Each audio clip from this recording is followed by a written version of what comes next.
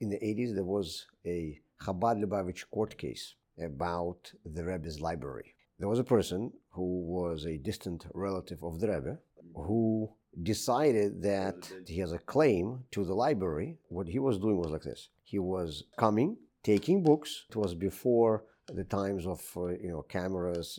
They didn't have all of the means of guarding as they have now. And because he was a relative, he actually had access to the keys. And he would come in, take the books, and sell them at an auction. His interest was purely financial. And when he was caught doing this, he said that these books belong to me just like they belong to anyone else. He was saying that these books belong to him. So they end up in the courts. And in the beginning, when the course just started, the lawyers came to the Rebbe. There was a team of very prominent lawyers. One of them was Nate Lewin. Maybe you know him. He is an observant Jew who is a federal lawyer. And this team of lawyers was talking to the Rebbe in 770. And the Rebbe wanted them to pursue a certain line of arguments, which they did not want to accept. So this first meeting did not work out so well. When the lawyers were leaving, they were still having a lot of disagreements about how to move forward. And they would have to hash it out, I guess, later. When the Rebbe was saying goodbye to them at the door, he says, "You probably think that I want you to do the way I think is right." The Rebbe said, "No, it's not true. I want you to do the way you think is right. But I want you to think what is right the way I think what is right." In other words, the Rebbe did not want them to just simply abide by the Rebbe's wishes. They could have said, "You know what? I disagree with you, but you are my client, and because you are my client and you insist on me doing this, I will do it just because you want it." The Rebbe did not want this to happen. The Rebbe wanted them to adapt his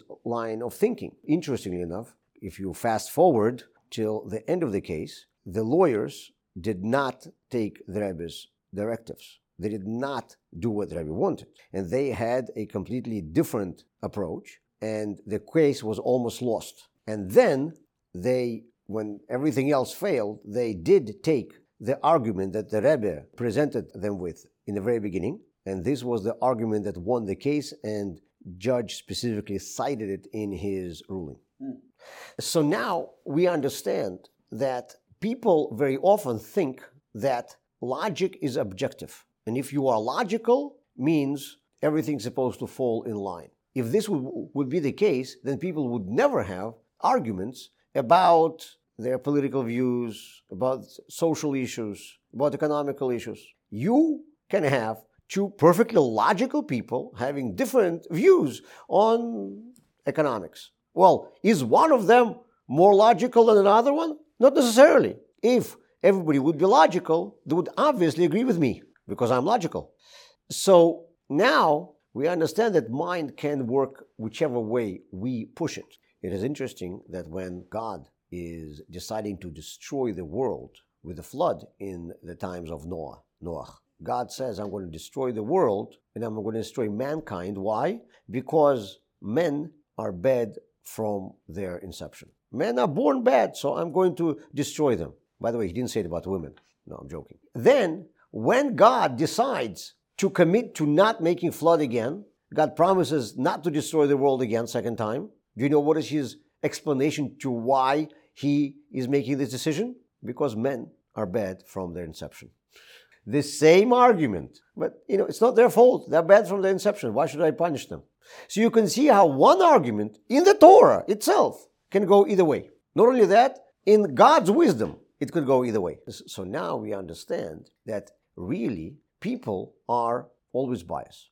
We very often pretend that we are objective and we don't have any prejudice. I remember when I was in LA, I visited a Holocaust museum there, which has the worst name I could think of for a Holocaust museum, called Museum of Tolerance.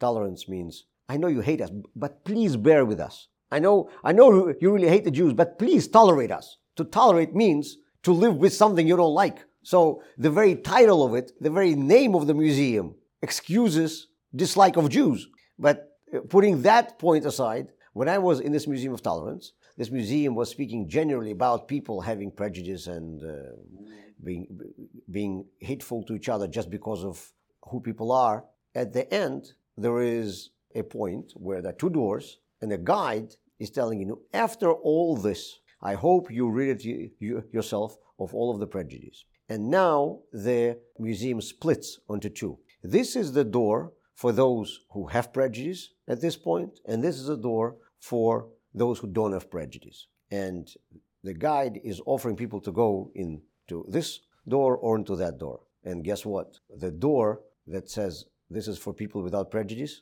is not even a door. It's a mock door. It doesn't even open. We always have prejudice. It says in the Torah that a bribe can influence thinking of even a righteous person. A wise, righteous person can be biased because of a bribe. And by the way, in the Torah, the laws about objective statements are much stricter than in American secular law. For example, a relative is not allowed to testify about his relative. In other words, in American secular law, anybody is allowed to testify, but it's supposed to be at least that the jury or the judge are going to take his testimony with proper precautions, with a grain of salt, because he is related or because he's friend. In the Jewish courts, you can testify only if you are objective, if you don't have obvious biases, put it this way.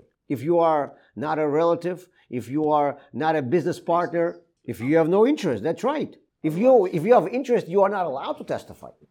So we always have biases. We need to work on ourselves to get our judgments as close as possible to being objective. And that's our goal. But to say that a person is completely objective, nobody can. And here's the interesting thing. So then how can you have a judgment which is in the court of law according to the Torah?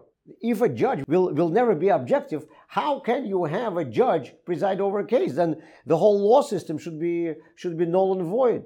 The whole legal system. Well, I'll tell you. The Torah does not deal with things which are not absolute truth. If the Torah says somebody is guilty, he has to be guilty. If somebody has a 99.9% chance of being guilty, according to the Torah, he's not guilty. Once rabbis were presented with a question of whether DNA could be used in the Jewish law as an evidence. So they only asked one question. What is the probability of DNA tests being correct? 98 point something percent. Very high. So the rabbi said, well, anything which is not 100% we cannot use. So now I want to ask you a question. If that's the case, how can we make judgments deciding who is right and who is wrong according to the Torah? And the answer is, God promises that if judges follow the rule of the law according to the Torah, he is going to be watching over their shoulder. He is going to be watching over them, making sure that they're making a right decision according to the truth. But on our own, we can never be unbiased. So this is why when we think about judges being biased or judges having prejudice in the secular system of law, the answer is God never guaranteed that one is going to be